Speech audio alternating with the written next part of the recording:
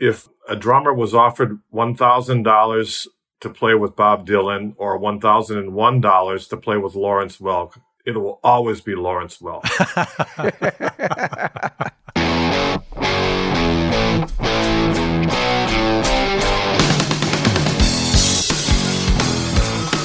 Hello, Cleveland! Turn your speakers up to 11 because it's time for Too Much Effing Perspective, the podcast that asks musicians and entertainers to relive their most Spinal Tap moments when nothing goes right and everything gets kind of weird. I'm your host, Alan Keller, a comedy writer in LA and lead singer of the least heralded Chicago band, the Falling Wallendas.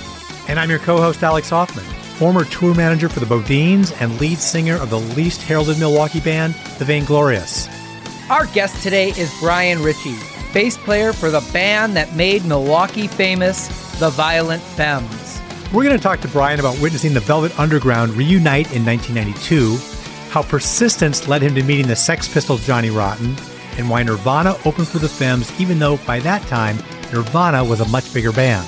So, without further ado, let's go to the TMEP show! It really puts perspective on things, doesn't it? Not too much. There's too much fucking perspective now. Alex, you and I are from Wisconsin. It used to be a point of pride with me, but given how the state has changed politically and culturally, not so much anymore. Right. But certainly whether I like it or not, there is no denying my origins. Or yours. Milwaukee is in our blood. It's true. We at Milwaukee Talkies bleed Schlitz and cry Pabst, even though neither of those are brewed in Milwaukee anymore. You're such a beer historian. Well, anyways, that's why today is a very special episode for us. Milwaukee and Wisconsin are the home to a number of music legends. Steve Miller, Jerry Harrison from the Talking Heads, Bon Iver, Jane Wiedlin from the Go-Go's, Liberace, Les Paul. We could go on all day. I actually only had two more names, yours and mine. But, out of all those hometown heroes, there's little disagreement on who made the greatest album in Wisconsin music history, the Violent Femmes. Yep, I completely agree. Their first album is an undisputed masterpiece. Even their origin story is legendary. Just hold off on that story, right? We're not going to spin it yet because we talk about it in our conversation with Brian. But when the Femmes burst onto the national music scene in 1983, it was really a shocker because Milwaukee was considered a wasteland by major record labels. Yeah, and the Femmes were really a one-off, didn't seem to change that. I mean, it wasn't until a few years later in 1985 when my former employers, the Bodines, were signed by Slash Records, which is perhaps not coincidentally the same label that signed the Femmes. And then it was crickets again until Virgin Records flew out to Milwaukee in 1990 to check out yours truly's band, Women's Liberace. I can't tell you how big news that was. Every other band in town was begging to open for us. And there are all sorts of rumors about what was going on, mostly spread by our drummer, but it kind of reminded me of Christopher Guest's movie, Waiting for Guffman. It ended up, we didn't get signed, and Milwaukee went back to being the equivalent of Music Siberia for many years. Music Siberia? Siberia. Did you forget why you and I moved out west? No, I did not. I kept my mucklucks to remind me of my hometown. Thank you. Yeah, well, weather aside, Milwaukee is a great place to be from, and I always enjoy talking about my adopted hometown.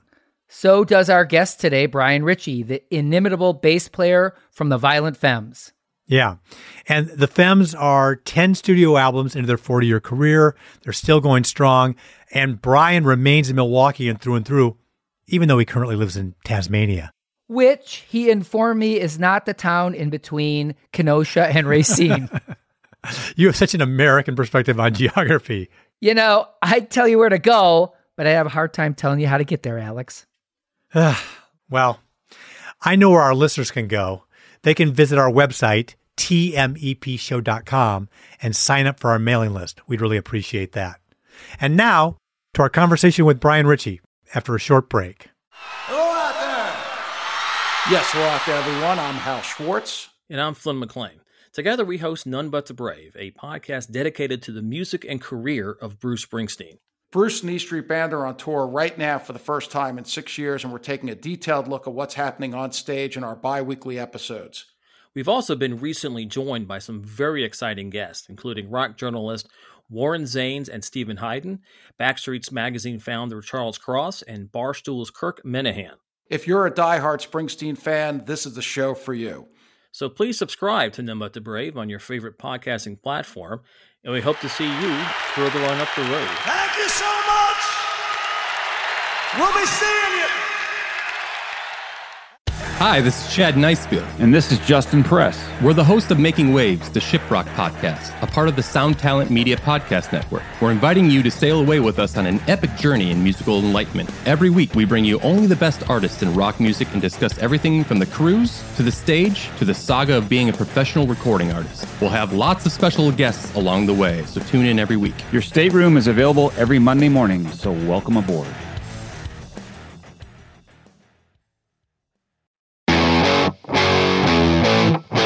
Now, a musician from a band that NBA Hall of Famer Dennis Rodman once jammed with until he dumped a beer on lead singer Gordon Gano's head.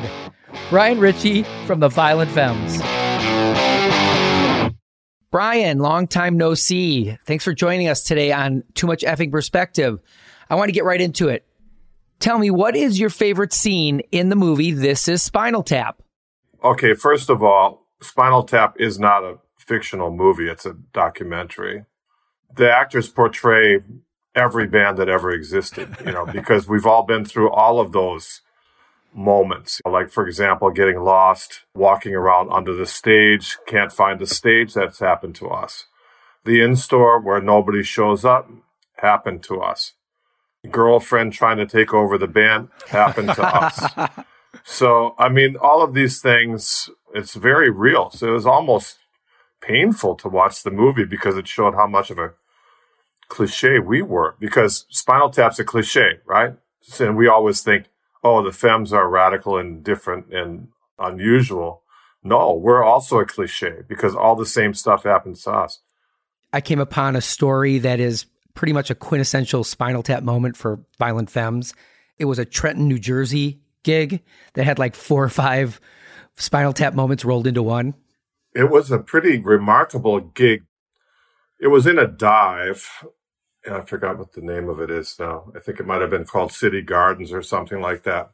And we're playing, and suddenly we see a disruption happening, and there was a side room, like the bar was off to the side of the music room. And somebody was like waving a gun around in the air. Wow. And then the person gets knocked down. And that was just the start of the chaos. My bass amp caught on fire. Also, the PA stack started wobbling and almost hit Gordon.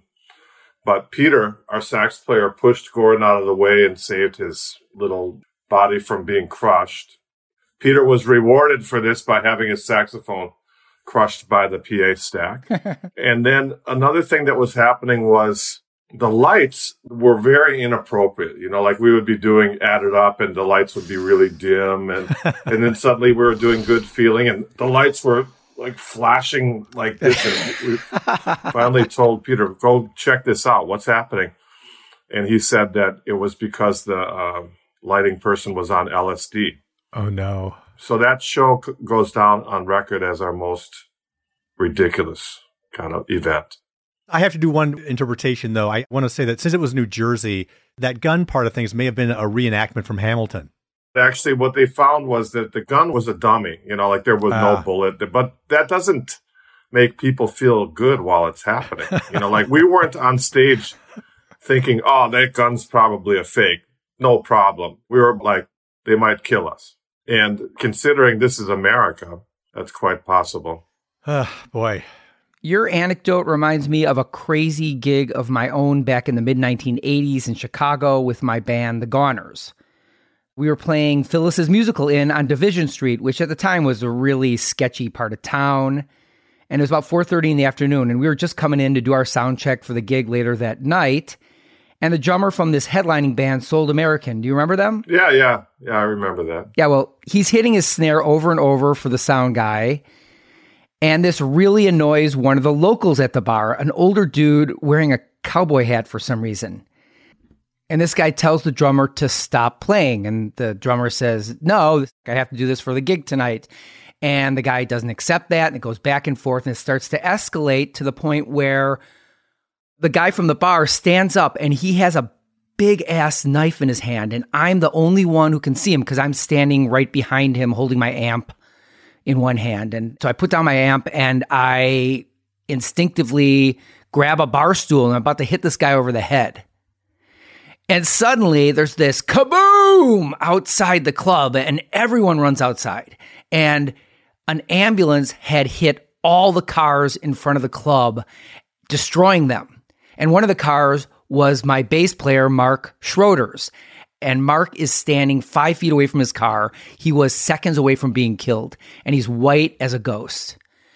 And eventually everyone goes back into the bar. The guy with the knife disappears. And we end up playing the gig that night horribly because Mark can't do anything. He's actually suffering from shock. And that's about the craziest gig I ever had. See, this is the thing that the public does not understand. You know, they think that we just miraculously appear on stage and it's perfect every time. And that's all they ever see. But they don't know the amount of torment that we go through just trying to get to the gig. Yeah. We interviewed Oak Road Medicine Show and they said, you know, we'll play for free, but we get paid for all the shit that goes up to the show. That's a good motto. Yeah. I agree with that.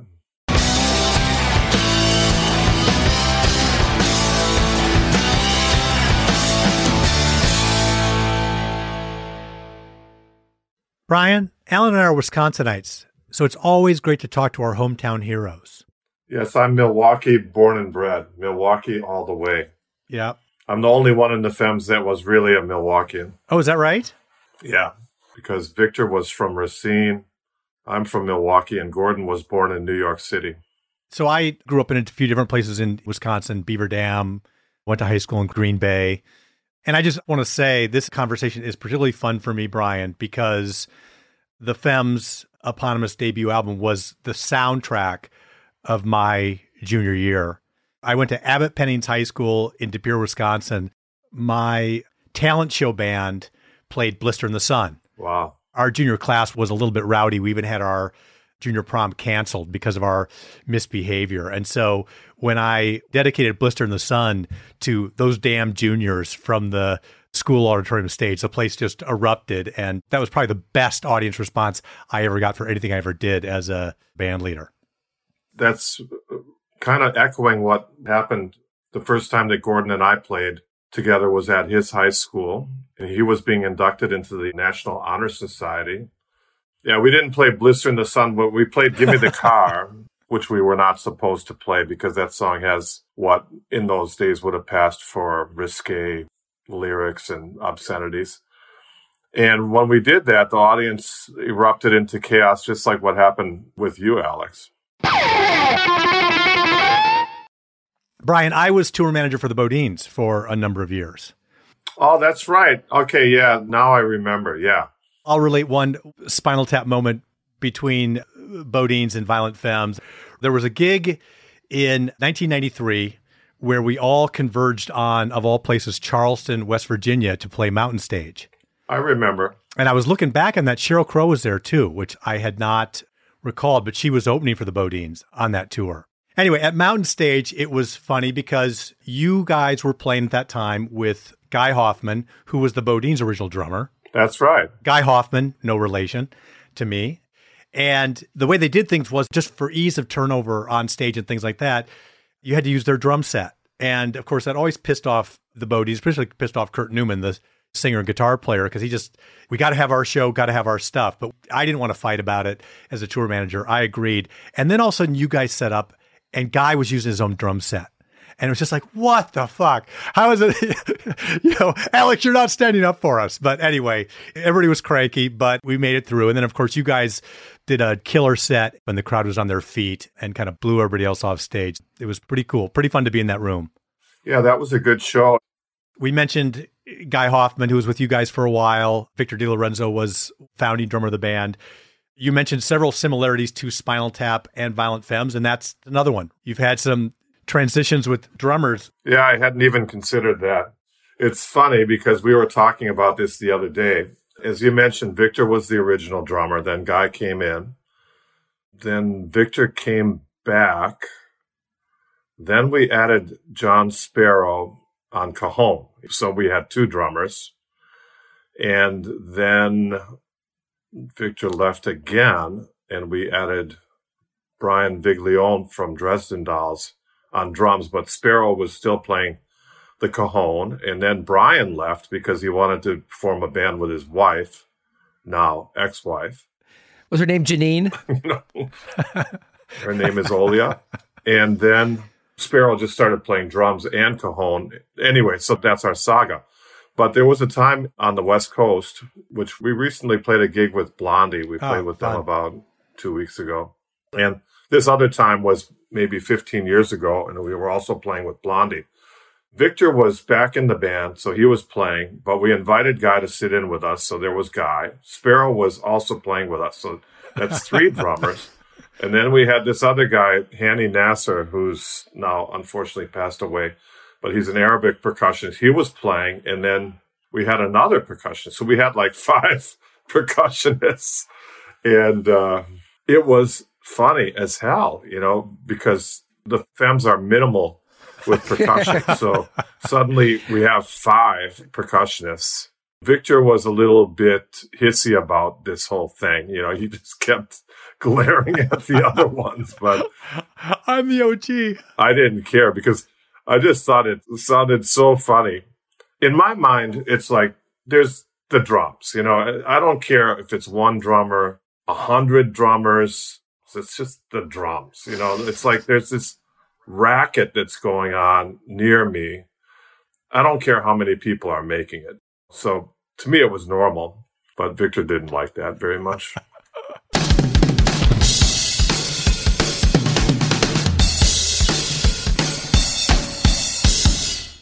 Amazingly, the Femmes' first record, it'll be the 40-year anniversary next year, right? You've had a storied career. Is there one surprising, unexpected, or funny insight that you have about surviving in the business of entertainment? Well, the only thing that's really important is perseverance. We've always had a demand for the band. It's always been popular. Like people say, when was your heyday or what was your peak period? There's not really a peak period. We were popular from the beginning and we just got more popular, and it's still popular, but it's not current. It's not like a buzz now. It's not like a hot new band, but it's still a popular band. The main thing is to just keep going. And this was illustrated at the same gig we did with Blondie a couple of weeks ago. We ended up sharing a trailer with Johnny Rotten. Oh, my goodness. Who was one of the people that, obviously, the Sex Pistols and that whole era of music was a big influence on us and made us want to be musicians. So there we were sharing a trailer with one of our, not really heroes, but somebody that's significant in the rock music world. And that only happens because we keep going. If you keep going, anything can happen. Yeah, that's really neat. Let's talk about the first album. The first Violent Femmes album is significant. I mean, it's not just a great album. It's not just a known album. That first album, every generation picks that album up like it's brand new, like it's a totem. What do you think about being part of such an important piece of work? Well, we knew that it was a timeless and great album when we were making it. So it's not a surprise that some people think that way about it. That it also became popular is a plus, but we knew that we were making a classic, even if it would only be for the connoisseurs of rock music. We didn't know that it was going to become a generational hand-me-down kind of thing that just kept inducting new young people into our music. But I guess, if you listen to the album, it makes sense that it acts that way. But our second album, Hallowed Ground, I think is also a significant album that's very underrated because it was one of the first, what has come to be called Americana albums. That whole genre wasn't really happening as a kind of a news statement. It was more like you had folk musicians or bluegrass. They're doing their thing, but we were consciously synthesizing all these different strands of American music into one album. So I think we probably had 2 albums that in various ways are signifiers. And I wanted to ask as a follow-on to Alan's question, is it a pain in the ass in some ways having your first album be so significant? You have 10 albums. Let's talk about the first one. Yeah, I think it's a very common thing in rock music, like the Velvet Underground's first album, right? Meet the Beatles. Even though it wasn't the first album, it was still the one that people think of as the first album. It's happened to so many bands. Television, Marquee Moon. People like their other albums, but that's the album that people still talk about. So it's a little frustrating, but at the same time, it's gratifying to know that we got it right the first time and that people still like it. I call your first album John Hughes without the racism and the sex crimes. No, really, because it's a sophisticated version of the teenage experience, right? And that's why it speaks to so many generations. And, you brought up the Velvet Underground, which I think, you guys could be cousins. There's a similarity to your style and theirs. And speaking of the Velvet Underground, you have a great story about the first time you met Maureen Tucker, who was their bassist. Well, Mo Tucker came to one of our shows in Phoenix, which was actually in a boxing ring, with the turnbuckles and the ropes. And, we set up and played in there. So afterwards, she came backstage and we're like, whoa, Mo Tucker. And she said, yeah, I came to check you guys out because I heard that you sound like my old band. You don't. And then she flew off the top rope and was disqualified. Right. Yeah. But then Victor and I ended up recording with Mo and actually recording with the Velvet Underground because on one of the songs, it's me, Victor, and the Velvet Underground. There was Mo Tucker, Sterling Morrison, Cale, and Lou Reed. Wow. And this was before the Velvet Underground reformed. So Victor and I were in the studio looking at these people and thinking, this is incredible. This is more important than the Beatles getting back together. But that's not how it was perceived. It's like it just kind of got released and a few people said, a bunch of the Velvet Underground are on this album. But nobody really made anything of it. But we thought it was a momentous event. Huh. And Lou Reed played on it? Yeah. Oh, wow. All of them. Nico was dead, but right. Otherwise all of them played on it. Well, I just have a quick Milwaukee Lou Reed story. It was probably 1984, and Lou was in town to play. I think the album at the time was New Sensations, maybe. And I'm walking around the Grand Avenue Mall the day before the show, and all of a sudden I walk into Lou and the whole band. And I'm like, shit, I'm going to go see you guys tomorrow night. And Lou has a reputation of being, let's say, curmudgeonly, but he was actually really super nice and signed an autograph and asked me about myself. It was really neat. Yeah, he's a great guy, or was, I should say. And we knew him not really well, but we knew him, and we encountered him a lot. And his reputation, it is true that he was very harsh with a lot of people, but he was also very sweet and generous. He was good to us.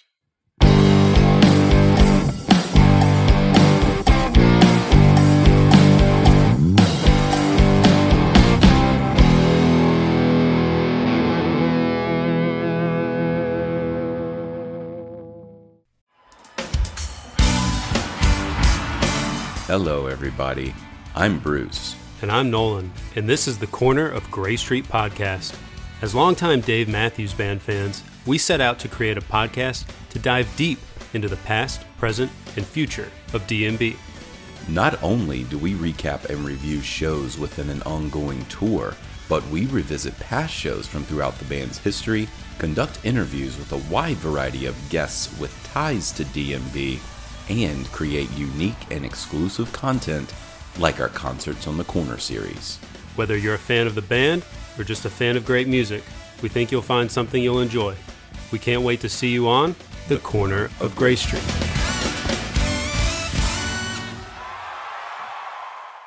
Well, hey friends, my name is Zach Lupetin. You may know me from the band Dust Bowl Revival, but I also host a music discovery podcast called The Show on the Road. For the last 5 seasons, I've been able to dive deep and have intimate chats with folks like the Lumineers, Ani DeFranco, Wolfpack, Keb Mo, Lake Street Dive, Bela Fleck, and more. So guess what? After 150 conversations with some of my favorite songwriters from around the world, we are bringing brand new episodes to the Osiris Network. New interviews and intimate acoustic performances will be coming at you this summer. And which episodes are coming next, you ask?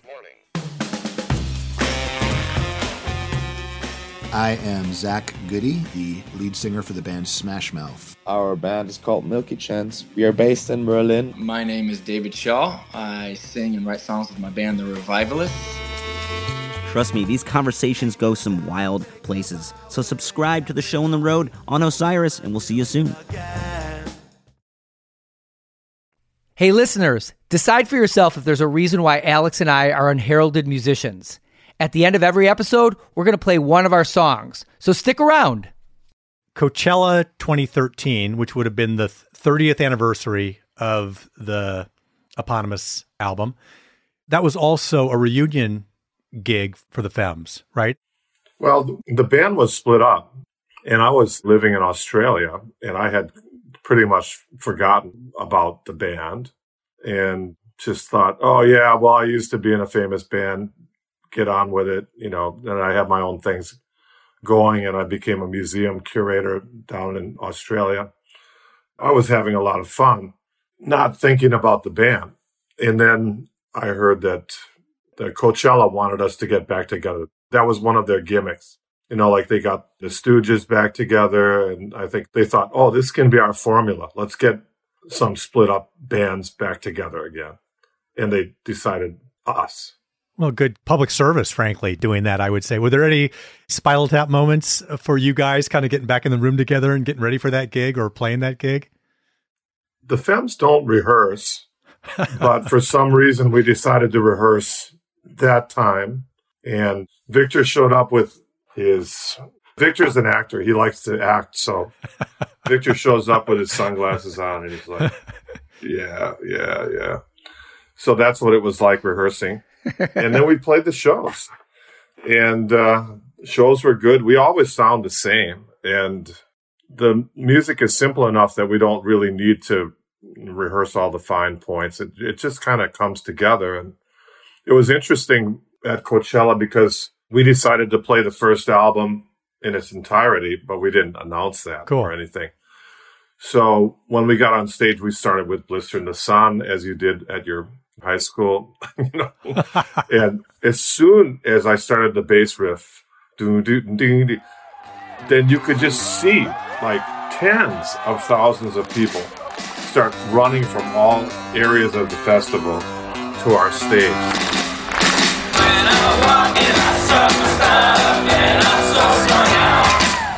It was fun, and it got us happening again. And then after a few gigs like that, we just decided to keep going. And we've been going pretty much ever since, except we were sidelined by COVID. Yes, I've heard of that. Let's dial back a little bit. And you don't have to really talk about this if you don't want to, but Spinal Tap breaks up and then they reform because of business, right? Because Sex Farm becomes hot in Japan. And the Femmes kind of broke up over the issue of commercial placement of your music. And I think I'm on your side in this, in that you didn't want Blister in the Sun to be in a Wendy's commercial, and Gordon did. Can you talk about that a little bit? Because that's a really interesting divergence. It's what you think music means to you and to your fans and what you owe to the people that love what you do.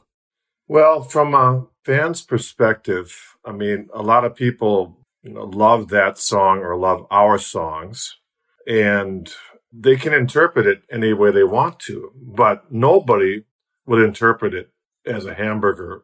It's not what the song's about. So I just thought it was inappropriate. That's a big issue. Like the Clash kind of broke up over the US Festival. They got gobs of money and some of the band didn't really feel right about it. It was a dividing point. Well, different people have different ethics, I guess. There was a legendary story from the Doors, too, that Buick came along and wanted to use Light My Fire, right? Instead of Come On Baby, Light My Fire, they wanted Come On Buick, Light My Fire. Oh, no. And supposedly that was a big debate within the band whether to do that. And that coincided with the time that Jim Morrison pulled out his penis on stage at a gig in Miami. And that incident had multiple impacts on the band, including Buick not wanting to use Light by Fire anymore. Well, there's a backstory to that you don't know about. Is that on his penis, he had a Ford tattoo. Ah, right. That's a deal killer right deal there. Deal breaker, yes. Yeah, I think that nowadays bands don't think about whether or not they should engage in this kind of activity. They just do it. It's a time change. Maybe I'm antiquated in my views. Well, I have the opposite story with a mutual friend of ours, Brian, Dave Vartanian. I was in his studio in the 90s, and I was making a Miller beer jingle for someone, and it was called It Doesn't Get Better Than This. Well, Miller didn't like it, but I really liked it, so I revamped it, and it became a song on Women's Liberace's second album, Adam and Eve. But that's happened before, too. Did you know that The Carpenters' Close to You was actually originally written by Paul Williams for Crocker Financial out in California, and it was a commercial, and then they gave it to Karen Carpenter, and they turned it into a number 2 hit song. Poor girl. Poor girl. Did you ever see the Todd Haynes movie that's on YouTube? He did, as a student at USC, the Karen Carpenter story, and it's, I think, the only movie that's banned. We used to have a VHS of that movie, and we would watch it on the bus. When we were on tour. It was a very, haunting and spooky movie. I looked at it recently on YouTube, and I could only find like something from Czechoslovakia or some place that didn't have any copyright restrictions. It's probably not up there anymore, but it's very hard to find. I heard it's like the only movie banned. It's because they didn't have rights to the music, but it's a really haunting thing. It reminds me of when I was recording an album at Butch Vig's studio with the Wallendas. There's a tape in there and it says toy porn. Yikes. And it was the Frogs. It was like a 4-hour movie of dolls having sex. And if you're stoned, it's absolutely mesmerizing. How would you know if it's mesmerizing? You got him. You got him, Brian.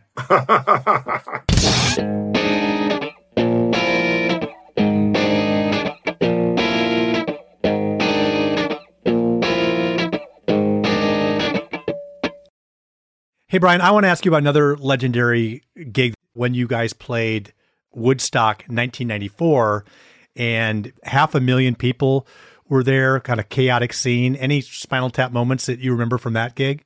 Well, the only Spinal Tap moment was to be on a golf cart with Crosby, Stills, and Nash. Oh, my God. Which was definitely Spinal Tap. What happened with that gig was, I think they had Saturday and Sunday booked already. And then they realized, wow, there's going to be about 300,000 people on site on Friday waiting for the event to start. And we don't have anything to distract them. So they quickly asked us if we would perform. So we actually ended up headlining the first night of Woodstock, which was an add-on night. So it was amazing to actually be on the stage and see people as far as the eye can see. That's the only time that I've been in that situation where you actually could not see the end of the audience. Wow. Nice. So Crosby, Stills, and Nash played with you that same night? They were playing the next day, I think, but everybody was doing media, so we were all like buzzing around on golf carts, getting photos taken, doing interviews and stuff like that. So if you guys were actually golfing, which one do you think of out of Crosby, Stills, Nash would be the caddy? I think it would be Nash. Nash seems like the most together one of them. Yeah, I've had interactions with the other two. I never met Nash, except for that time at Woodstock. I didn't really meet him, just saw him. But I have encountered Stills and Crosby, and they're pretty much what you'd expect. Neil Young, he's one of my favorite recording artists. Yeah, I agree. And have you spent time with him? Never met him. My former bandmate, he played with Brian Wilson for years, and they did the Bridge School concert, and he went to Neil Young's ranch, and I think he taught Neil to play California Girls or something on the organ. Wow. Yeah. Amazing. Yeah, it was really cool. We just did a gig with Brian Wilson maybe 2 years ago, right before COVID. That was amazing. We opened for Brian Wilson's band, and he had a huge band, great lineup. Al Jardine was there. Sure. It was a special moment. I went to Japan with them in like 2002 for the Pet Sounds tour because a couple of my bandmates were in the band, and I mooched off their Four Seasons hotel rooms. I saw Pet Sounds 5 times. You know, the Wonderments are in that band, and they're so tight. And, you know, the weak link in that band is Brian. He's the composer, though. That's what I reminded myself. It's like watching Beethoven. Like this time, Brian was sitting in a wheelchair, and he could barely play the keyboards, and he was only intermittently singing, but still, it's like seeing Beethoven on stage.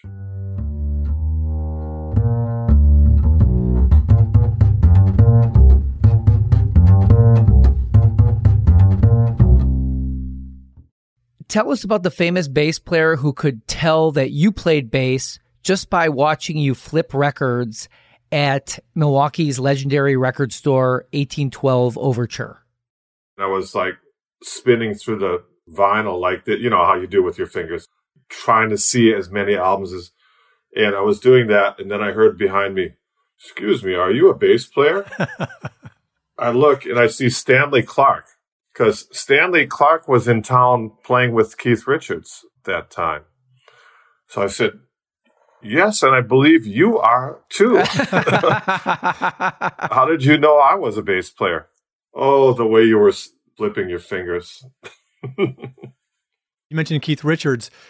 I recall that Mick Jagger famously said that he did not want to be still singing Satisfaction at age 40.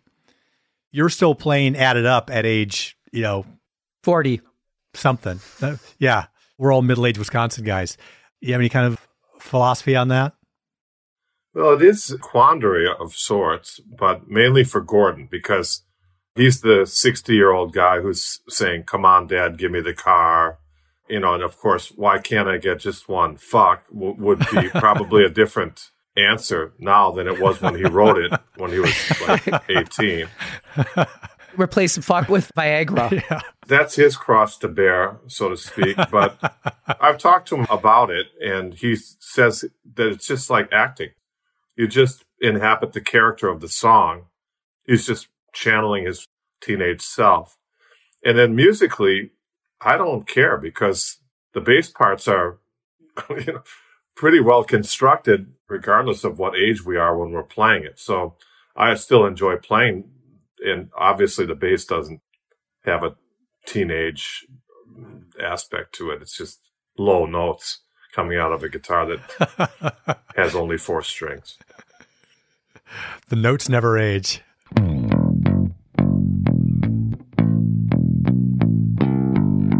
Brian, you attended some legendary shows in Milwaukee back in the day, like when Bruce Springsteen played the Uptown Theater in 1975, right?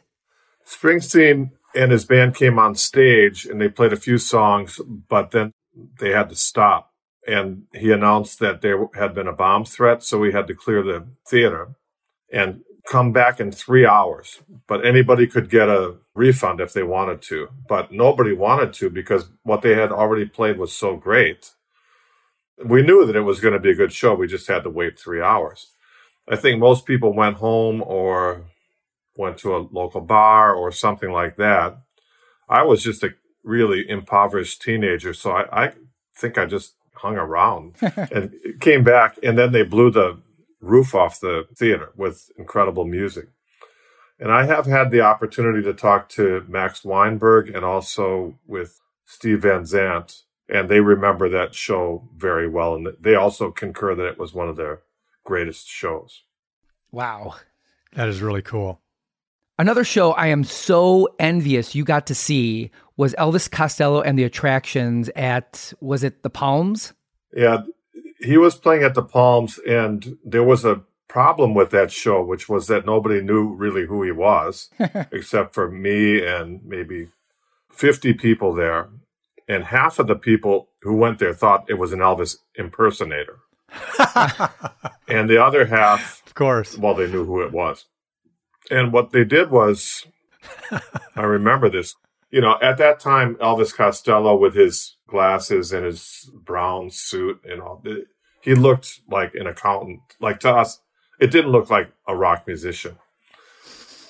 And they took all the gels out of the lights so that it was just white light beaming down on the band. It must have been hot on stage because you could just see the sweat pouring. He looked very uncomfortable.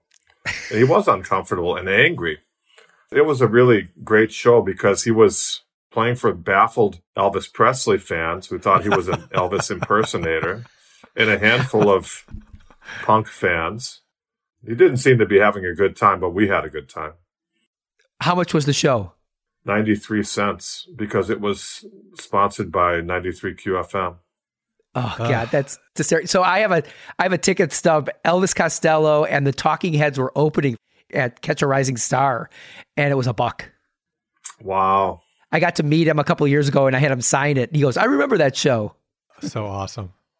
Speaking of cool, we just had a great conversation with Butch Vig for the podcast, and he had some great Nirvana stories. You guys, the Violent Femmes, had a really interesting relationship with Nirvana back in the way beginning, didn't you? Yeah, they were supporting us on the tour in Australia. It happened because the Australian promoter sent me an advance copy of Nevermind. Oh, this is the band we want to have on tour with you in Australia. I listened to it and I was like, oh, that's okay. They sound kind of like the Monkees. I like them.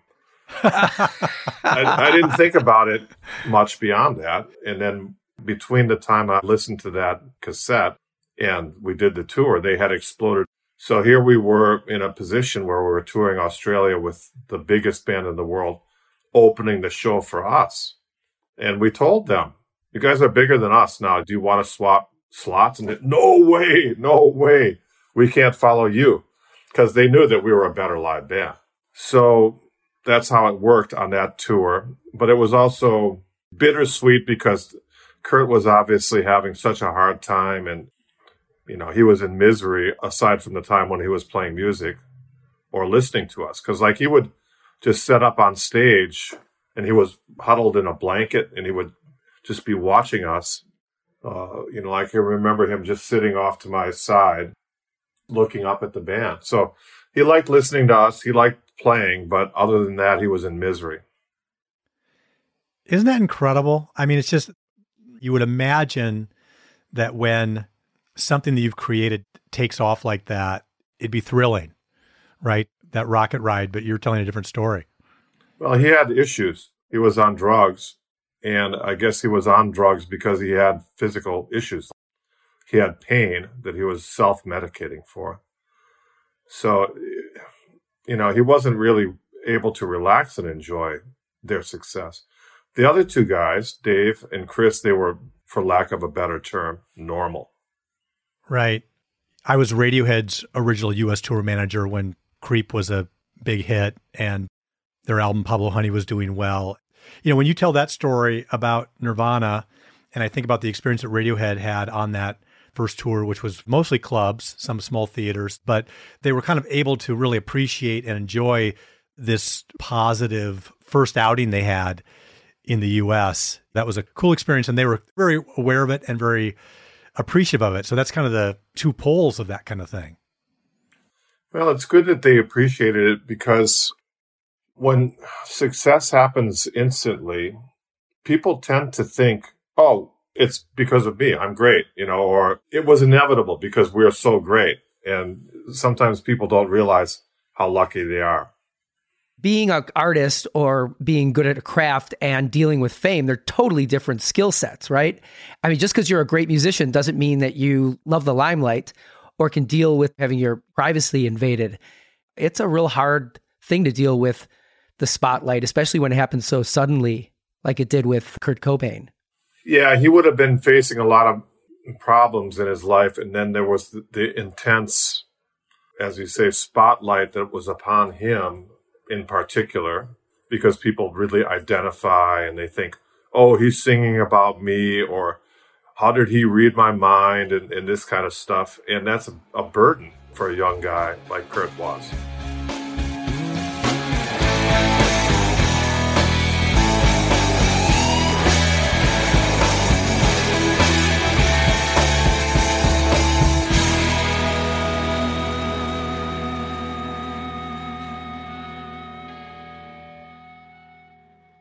it's fun to share stories about some specific places where you may have played and see if there's any Spinal Tap moments that you remember from these places. So CBGB. Well, CBGB's, they invited us to come and play with Richard Hell when he was making his comeback, which was in 1981 or 82, I guess, at the Bottom Line and CBGB's. So there we were from Milwaukee. We had only ever played in Milwaukee, Chicago, maybe Minneapolis. And then we're opening up for one of our musical heroes, Richard Hell, in New York City. And it's like, wow. And I had never been to New York City. Victor had been to New York City. He was at the concert that Lou Reed recorded for Rock and Roll Animal. Oh. Gordon was born in New York City, but I had never been there. So it was like a big eye-opener. And then we got to CBGB's, and I thought all my favorite bands started here. And then you just see, it's like a dive. The dressing room is a mess, toilet. But the gig was good. And unfortunately for Richard Hell, we're a much better band than he was able to do at the time. So we got a lot of attention from those gigs and pretty much launched our career. Wow, that's great. That brings me to one thing that we have to talk about, because we had on the Old Crow Medicine show, and they were basically discovered while busking in North Carolina, wasn't it, Alex? Yeah, Boone. And discovered by Doc Watson. By Doc Watson. Oh, wow. You have a great origin story, and I want to know if it's even true. Brian, can you tell us if the Femmes were really discovered while busking in Milwaukee? So we were unable to get gigs in Milwaukee because we were not considered even a rock band. People didn't know what to think about us. So we weren't invited to play the punk clubs because we were playing acoustic instruments. None of the other bands really liked us. We kind of had a lonely life at first. So we went over to this place called Century Hall, which I call Centipede Hole. And we went in there with our instruments and we said, okay, who books the bands here? We want to meet them. Oh, go to the office upstairs. So this guy said, do you have a cassette? And we said, no, we just want to play it for you now. And you can just judge us. Oh, no. We only listen to tapes. Well, here we are. We want to play. How many? There's 3 of you, right? We only book quartets or more. So this guy was like just trying to give us the brush off. And he did give us the brush off. So we were dejected and we walked a few blocks and we saw the marquee that said Pretenders at the Oriental Theater, or the Asian Theater as you call it now. And we thought, okay, let's come back here later and play for the people who are waiting in line and we'll try to pick up some spare change. But let's play now. So we just started playing. And after a few minutes, the Pretenders gathered and invited us to open the show that night. Well, the Milwaukee audience unanimously booed us when we came on stage. And of course, we played only 3 songs, but at the end of the 3 songs, maybe half were cheering and half were booing. So we considered it a victory. But the fact that they believed in our music, and they even said, oh, yeah, there's another band in England, kind of like you, called Stray Cats, but you guys are much better. We took that to heart. It was a vote of confidence from somebody who knew better than the Milwaukee people. Nothing came of it. We didn't go on tour with them. The next day we were back playing on the street. None of the clubs, they still didn't want us, but it was a confidence booster. And I remember the next day, the promoter, which I think was Alan Dahlberger, he was inundated with complaints from all the Milwaukee bands. Why did you let those bums play opening for the Pretenders? You should have had our band, So like all the Milwaukee bands thought they should have gotten the gig, but they didn't know that it was the Pretenders who got us the gig. And it was our own initiative, if you call it that, of playing on the street that made the opportunity happen. It's not because our manager talked to their manager or any of that stuff. Being scrappy, being innovative. I mean, you were pioneering American Idol by going in and saying, we're just going to play for you, right? Judge us right now. Yeah. That is awesome. Well, I think that it's probably one of the most successful busking events in history. It is. Yeah. It's a great story. Another place I want to ask about is the 930 Club in Washington, D.C., because I'm guessing you've played the old 930 that was at 930 F Street and maybe even the new 930. Well, the new 930 is one of our favorite venues. It's a great venue, and we've played there quite a bit in the new 930. But the old 930 was also a lot of fun and great, but it was a filthy dive. There are two memorable things that happened at the 930 Club for us, and one of them I'll tell you because you'll like it, being from Milwaukee. But the first one was we generally would get a pizza after the show, but when we came off the stage and we went into the dressing room, there was the pizza just covered with rats.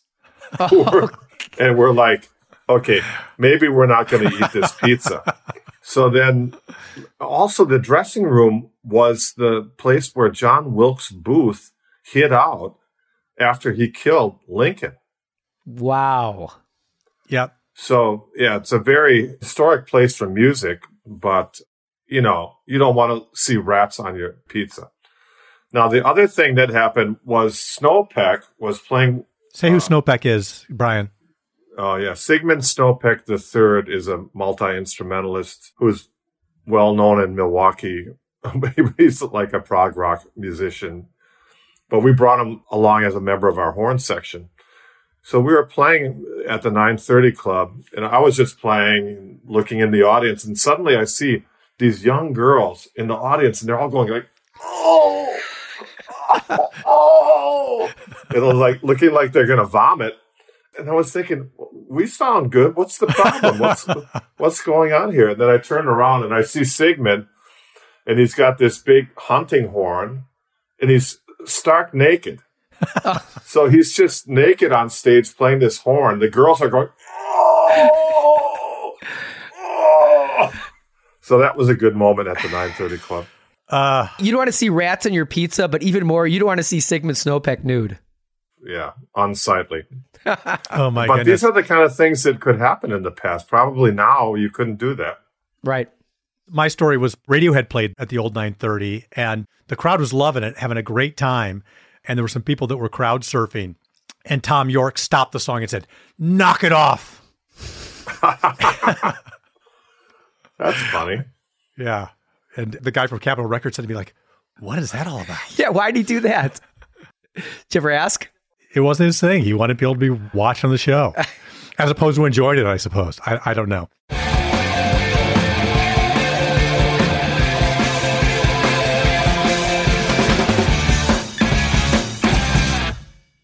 Brian, thank you so much. This has been absolutely a joy for me, 40 years in the making. Where can our listeners find out more about Violent Femmes and what you're up to, find out about more what you're doing independently as an artist, that sort of stuff?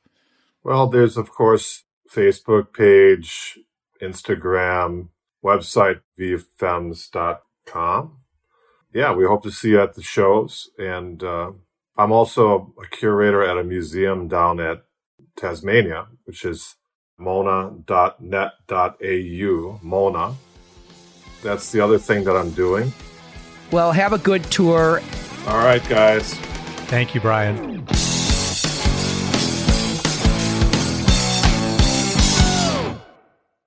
You know, Alex, that is probably the first time I've spoken to Brian in about 30 years. Yeah, it's a long time. Yeah, and you know what was the biggest surprise for me during that entire interview? Tell me. That he went to a Springsteen concert.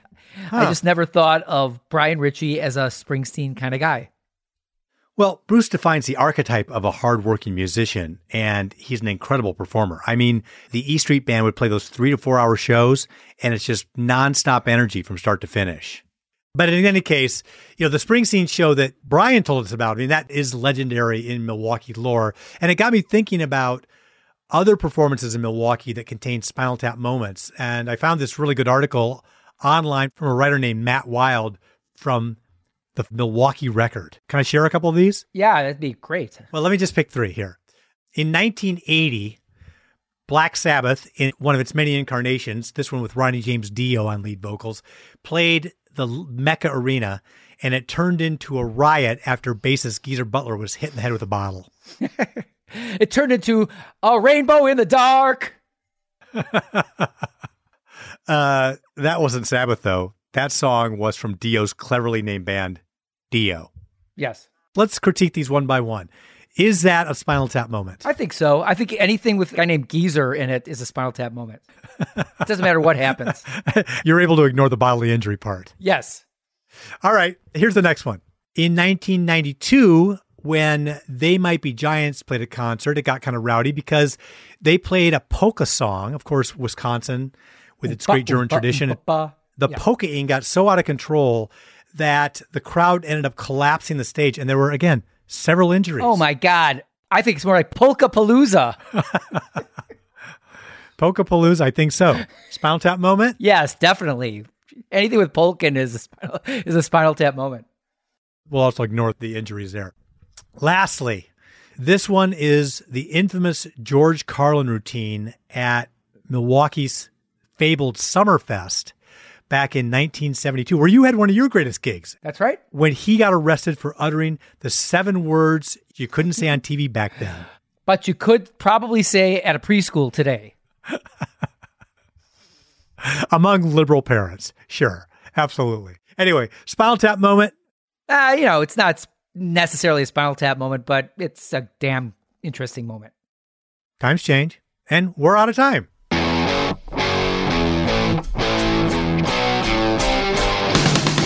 Thanks to Brian Ritchie for reminding us that This Is Spinal Tap is indeed a documentary, and that Spinal Tap moments happen to everyone, even the coolest people you know.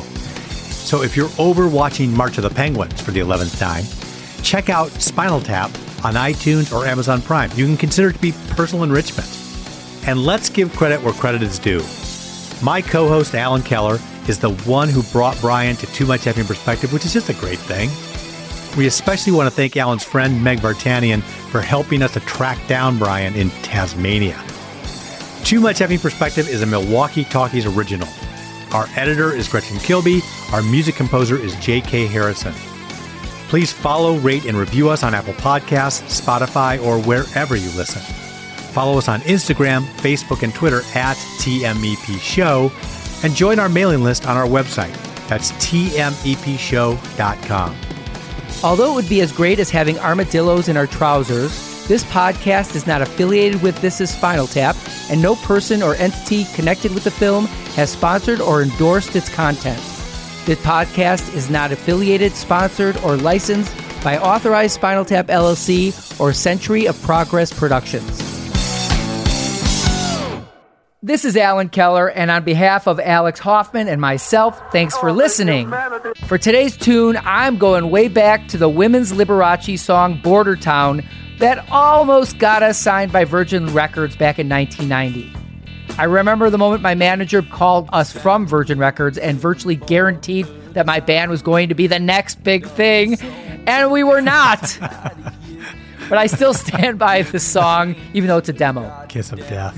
See you next time on Too Much Effing Perspective. Sam lives in a border town, chopped off a finger with a punch gun. Married to women there, shot in the head by one. Border town, nowhere bound, hung off the freeway, tucked in the gray, breaking down, walls around, no one knows in a border town, only glass on the concrete road.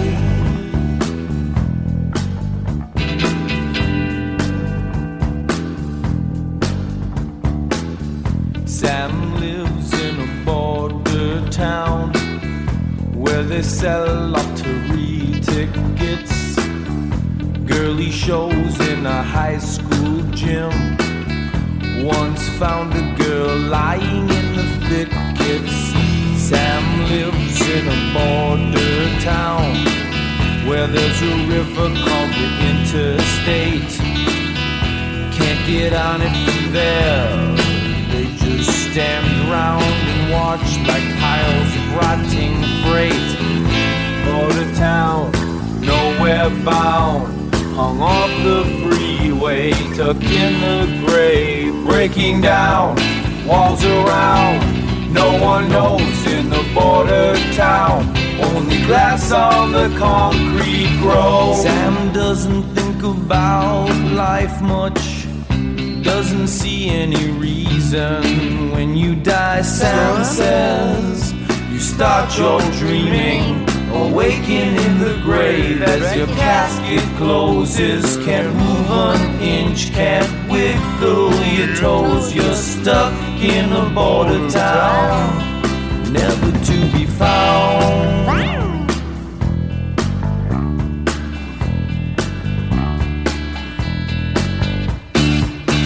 Sam lives in a border town where they have no business at all.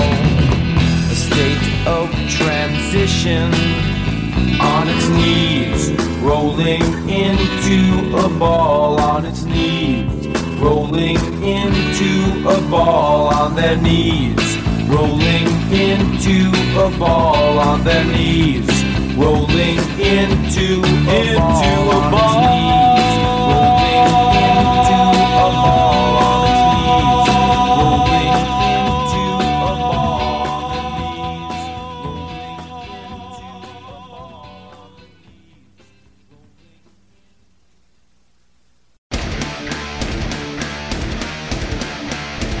Hey there, I am Johnny Christ from Avenged Sevenfold, and I've got a podcast called Drinks with Johnny you're going to want to check out. I sit down with a bunch of different people from all different walks of life, from professional wrestlers to actors, comedians, fighters, musicians, everything in between. I'm just looking to make some friends and have a good time doing it. So if that sounds like something you're into, go check out Drinks with Johnny, streaming everywhere now. Evergreen Podcast Network.